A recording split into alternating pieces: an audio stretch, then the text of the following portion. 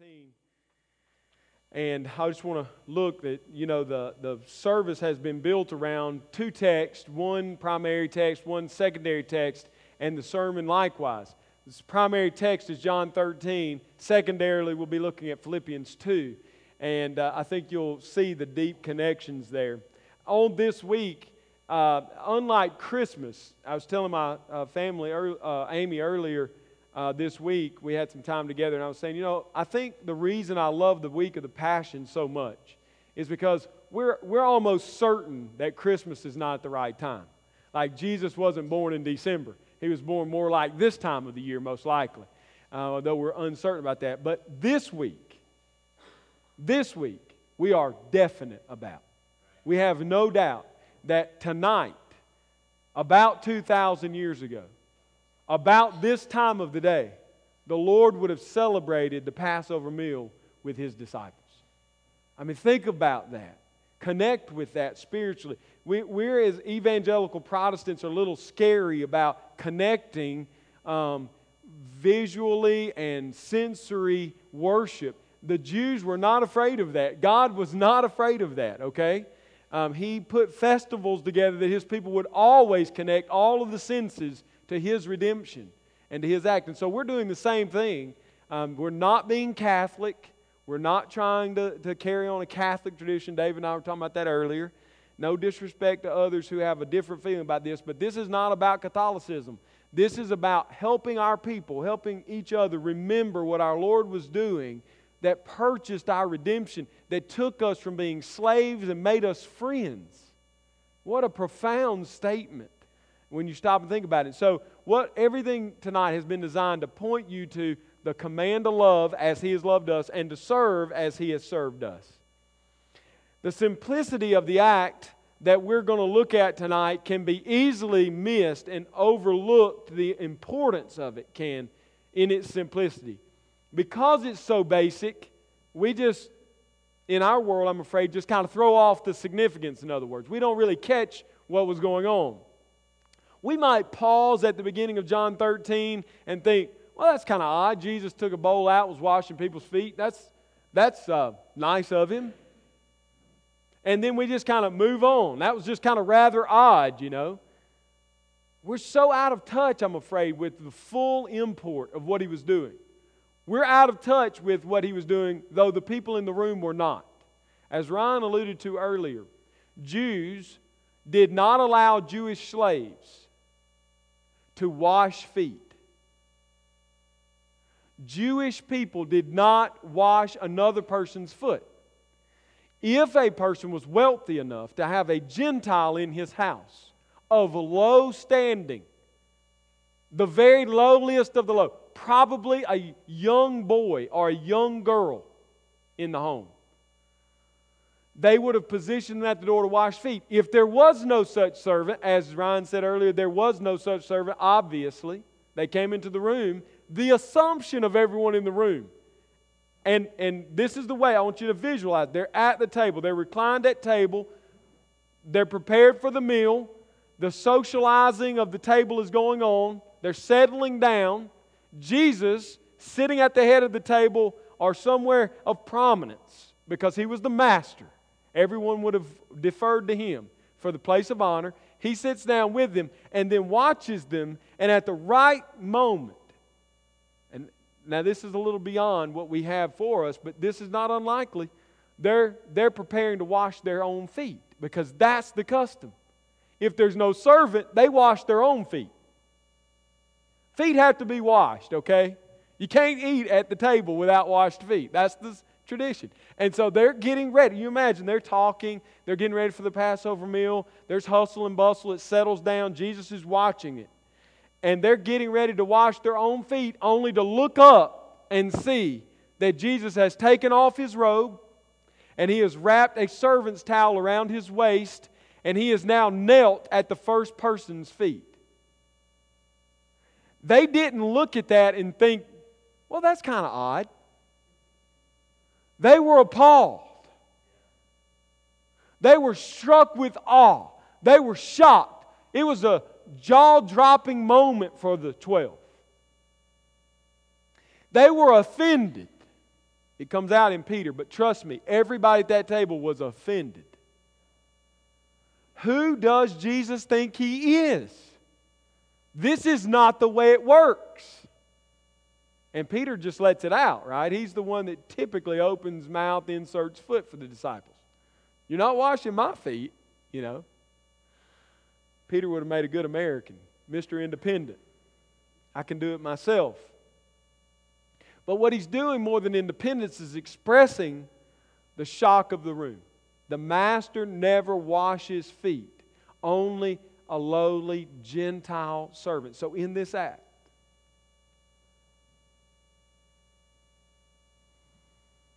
Jesus, in full dramatic format, tears down all barriers.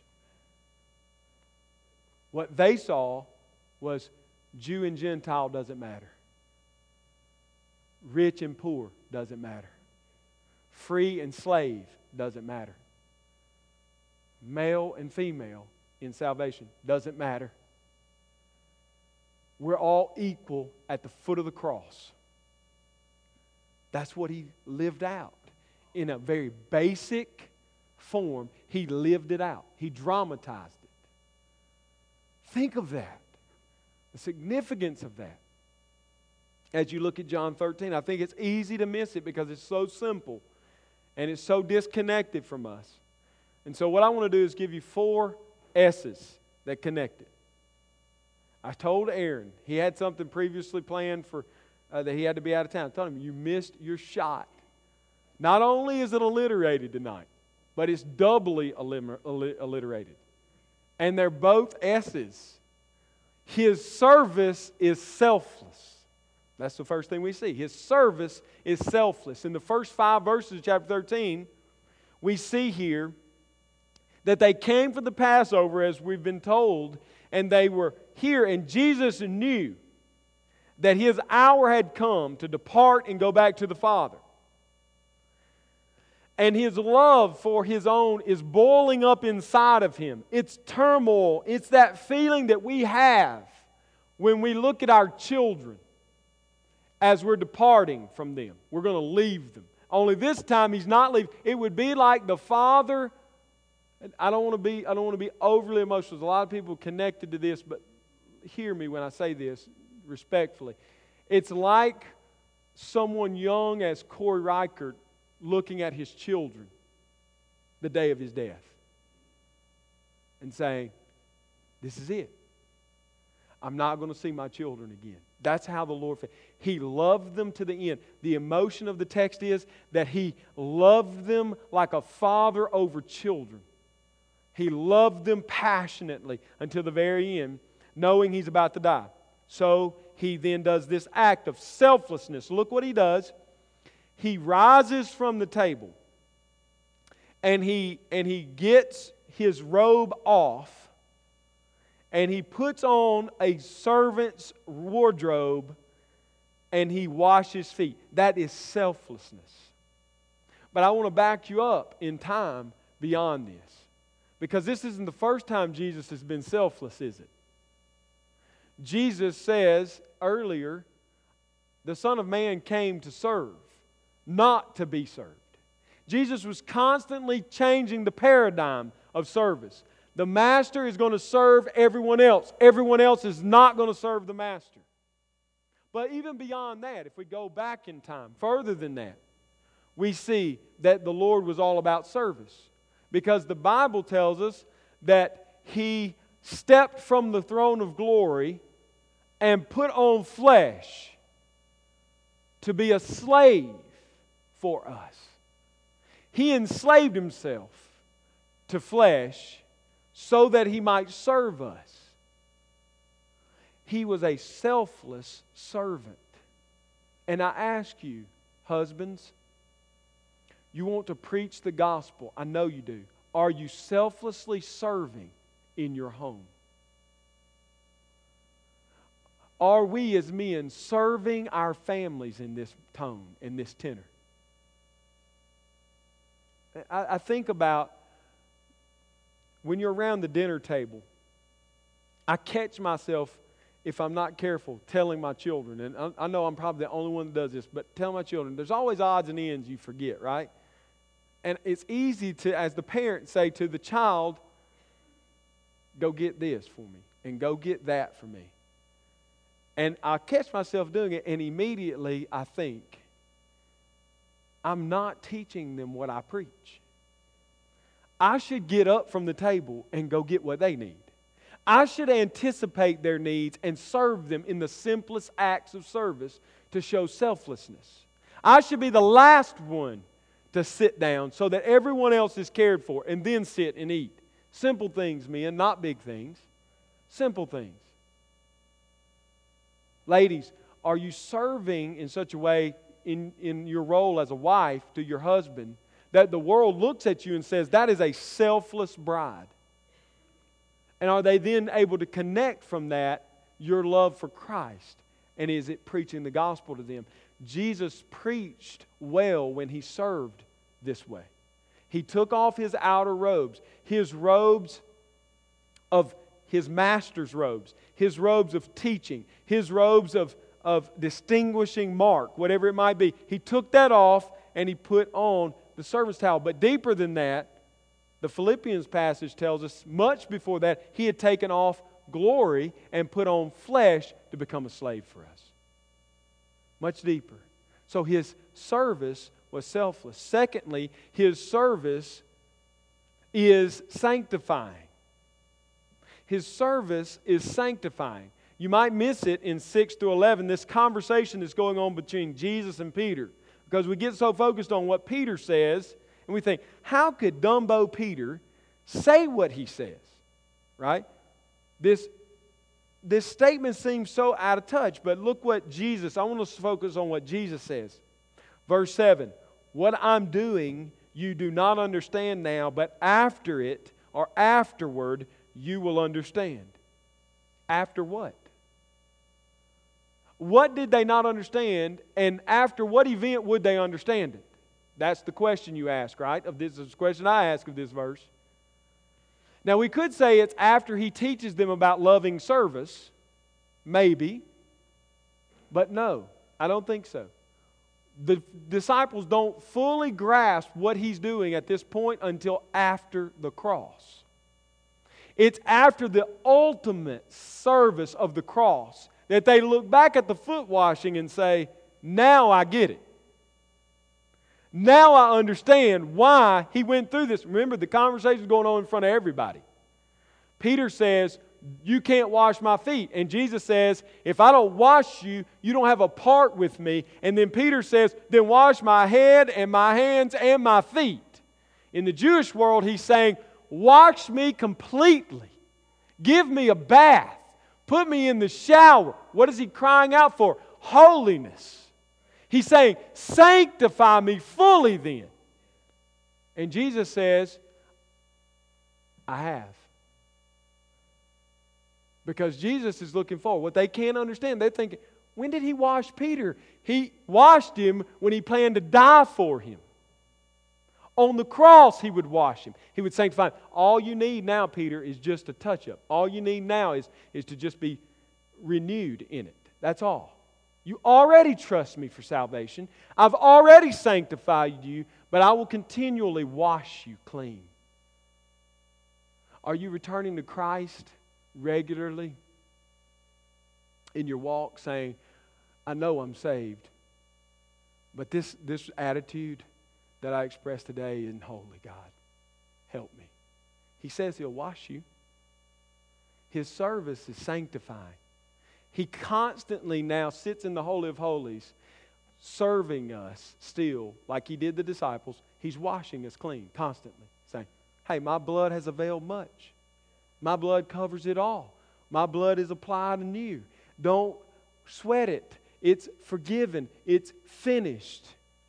It's that event that Jesus is saying, I think, referencing here in John 13, when He says, you don't understand it now, but after it you will understand. After the crucifixion you can understand what I'm doing for you.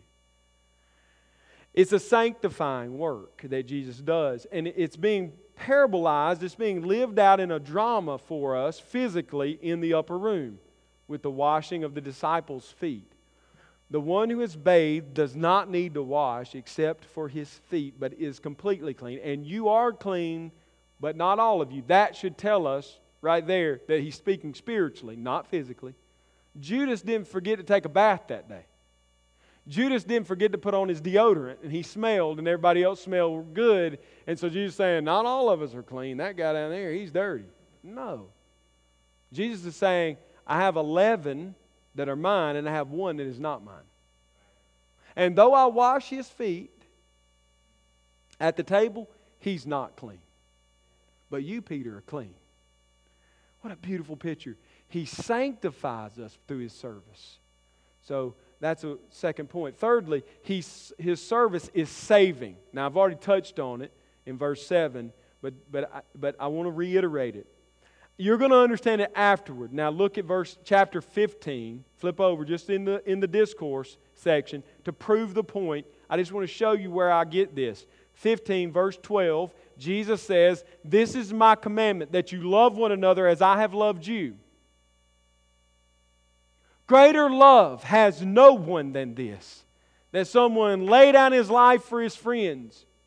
You are my friends if you do what I command you. No longer do I call you slaves, for the slave does not know what his master is doing, but I have called you friends, for all that I have heard from my Father I have made known to you. You did not choose me, but I chose you and appointed you that you should go and bear fruit, and that your fruit should abide, so that whatever you ask the Father in my name, He may give it to you. These things I command you, so that you will love one another. Greater love has no one than this, than he lays down his life for his friends." He says to Peter, what I'm doing right now you don't understand, but after it you will understand. His service is a saving service. He laid down his life as the fulfillment of the Passover so that he would save his people. I've chosen you. And not only have I chosen you for a saving work, but this is a satisfying work. His service is satisfying. It's a satisfying. He satisfied the Father's just wrath against His people. And now He prepares them to be satisfied in Him alone, so that they might go out and satisfy through His righteousness the righteous requirements of the law. How? By loving one another as He has loved us. Look, us Reformed types fail in this. We stop, myself included, we stop with justification often. We rightly focus on the fact that God justifies us as no act of our doing. He does it on us. He justifies us through Christ alone. What we fail to do often is connect that with sanctification. And to say, because He has saved us, of no doing of our own work, we now work in His grace and in His righteousness and in His power. It's a satisfying service because it satisfies the justice of God. It satisfies or causes us to be fully satisfied in Him, so that we can satisfy in His righteousness the righteous requirement of the law. It's an active, then, satisfaction. God is pleased with His people as they serve. God is pleased with us, not because our works are saving us. Because we are saved, we do works which are an aroma to God. The disciples, and Jesus' justification always worked this way. And we're going to close tonight by looking. I know it's it breaks all the rules. It breaks all the rules of preaching class. You never read long texts because people get bored. Well, that's a problem on your part, not mine. If you get bored reading God's Word, have it out with God. We're going to read the Upper Room Discourse in its entirety. You're going to see what I'm talking about. The justification doctrine of Jesus always turns back on sanctification and always turns back on us living out our justification, actively living it out. Okay? So it's a service that saves so that it satisfies the Father's justice, makes us satisfied in Christ, and then we then live out this satisfaction in service by living out the great command that Jesus gives, the new command that Jesus gives.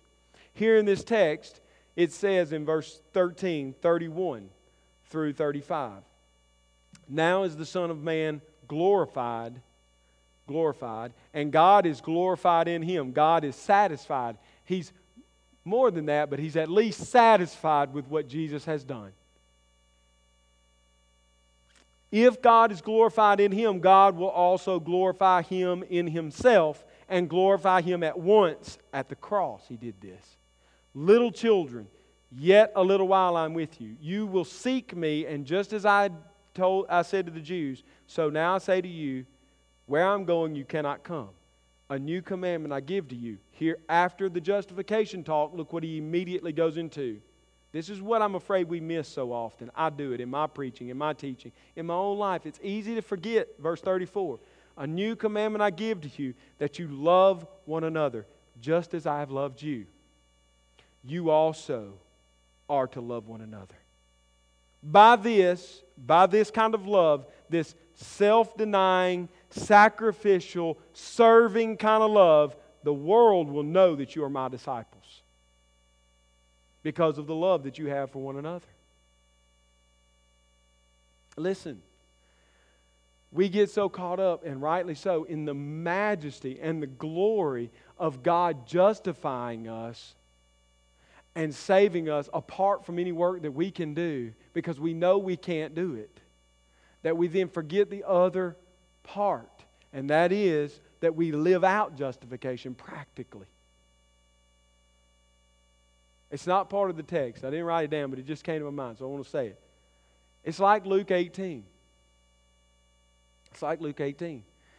The publican came to pray, and all of his life matched what we would think a good person is. Right? But Jesus didn't say he was justified. Jesus said nothing about him being justified. He says that the publican, the Pharisee and the lawyer came, and he had done right. The sinner comes and has done nothing to save himself. All he can do is bow his head and beat his chest and cry out, what?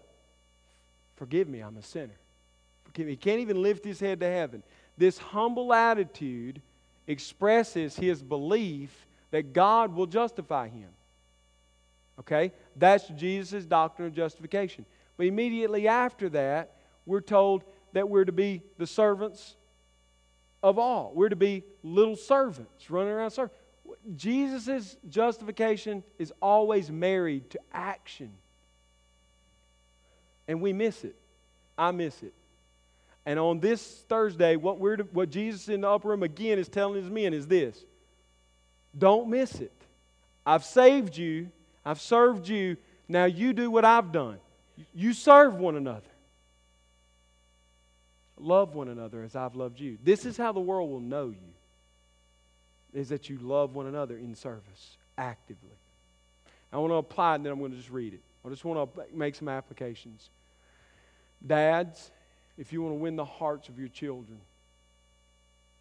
serve them. Don't just simply preach at them, but stoop down lower than them and do what the rest of the world requires of children. You do it as a man and serve them.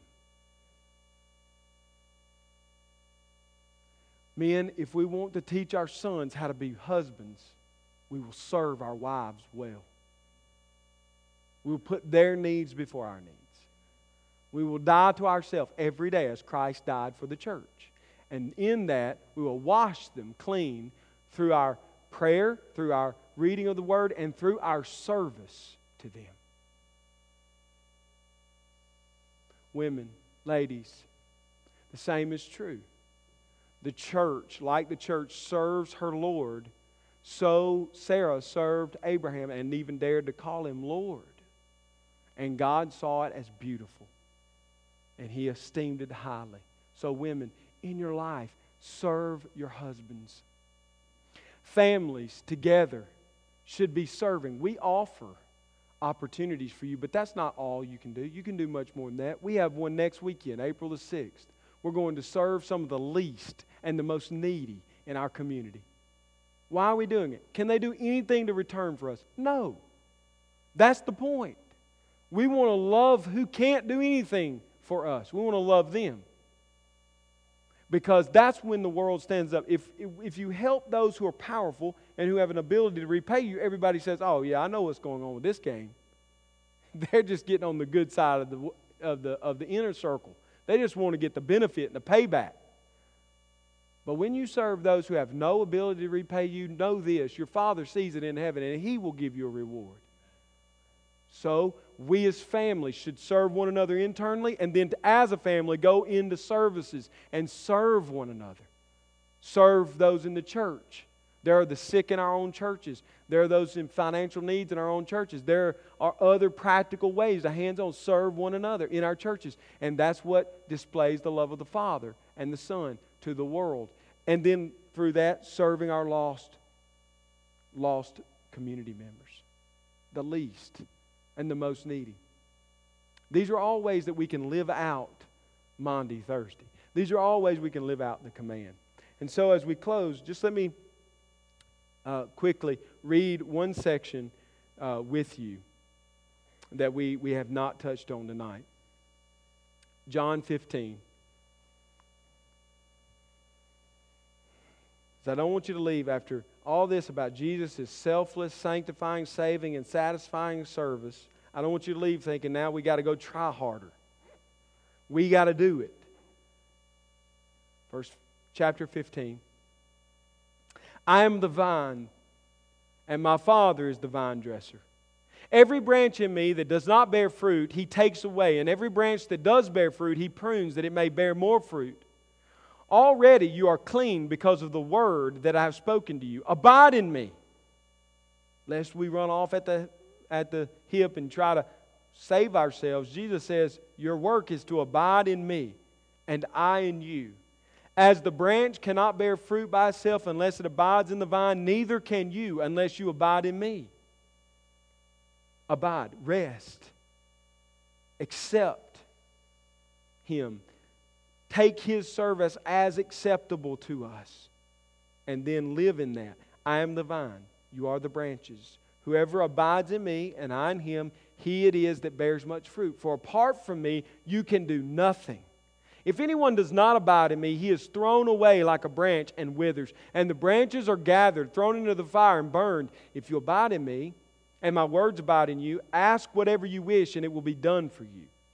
By this my Father is glorified, that you bear much fruit and prove to be my disciples.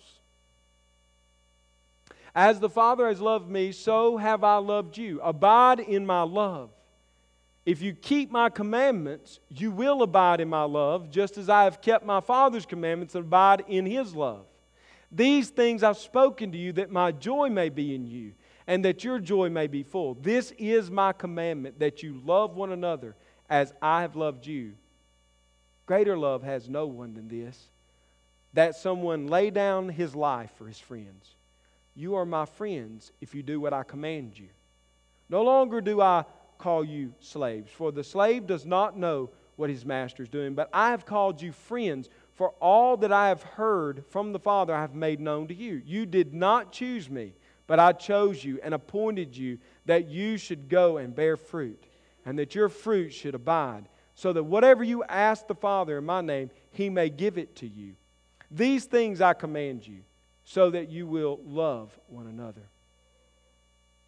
If the world hates you, know that it has hated me before it hated you. If you were of the world would love you as its own. But because you are not of the world, but I chose you out of the world, therefore the world hates you. Remember the word that I said to you, a servant is not greater than his master. If they persecuted me, they will also persecute you. If they kept my word, they will also keep your word. But all these things they do to you on account of my name, because they do not know Him who sent me. If I had not come and spoken to them, they would not have been guilty of sin, but now they have no excuse for their sin. Whoever hates me hates my Father also. If I had not done among them the works that no one else did, they would not be guilty of sin. But now they have seen and hated both me and my Father. But the word that is written in their law must be fulfilled. They hated me without a cause. But when the Helper comes, whom I will send from the Father, the Spirit of truth, who proceeds from the Father, He will bear witness about me. And you also will bear witness, because you have been with me from the beginning. I have said these things to you to keep you from falling away. They will put you out of the synagogues. Indeed, the hour is coming when whoever kills you will think he is offering service to God. And they will do these things because they have not known the Father nor me. But I have said these things to you, that when their hour comes, you may remember that I told them to you. You see, what we celebrate on Maundy Thursday, the parable of service and the washing of the feet, is simply a prelude to what He would do on the cross. The cross is an interesting way to die. In 71 AD, history tells us the Romans had a huge slave rebellion in a part of their empire. They took 6,000 slaves on one day and crucified them in public. That's because the crucifixion was known in the Roman Empire as the death of slaves. Sure, rebels against the emperor were crucified, murderers were crucified, but the most crucifixions that occurred against slaves.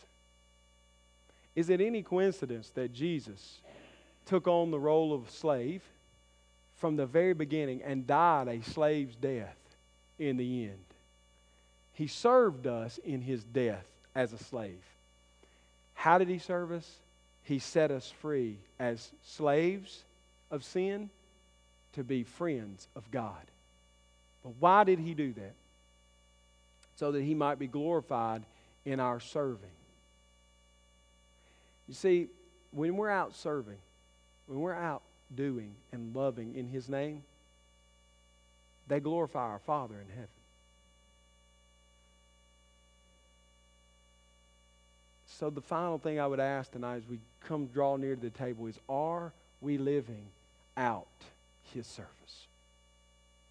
As we draw near to worship Him in communion, I'm wondering, will you commit to serving like He served? You may say, I never thought of it until tonight, Carlton. I never put two and two together. I never connected service and the cross and salvation in this way, but I see it. And your commitment in coming forward is to say, I'm going to live it. By the power and grace of God, I'm going to live in service to Christ. Out of overflow of my thankfulness for His service, I'm simply going to mimic Him so that the world knows my Father. We draw near to the table to celebrate the Lord, to commune with the Lord, to remember the Lord. What better way to remember Him than to serve like He served? What better way to honor Him than to live out His life in our lives? And so, as we draw near to the table, I want to call us to the table through confession.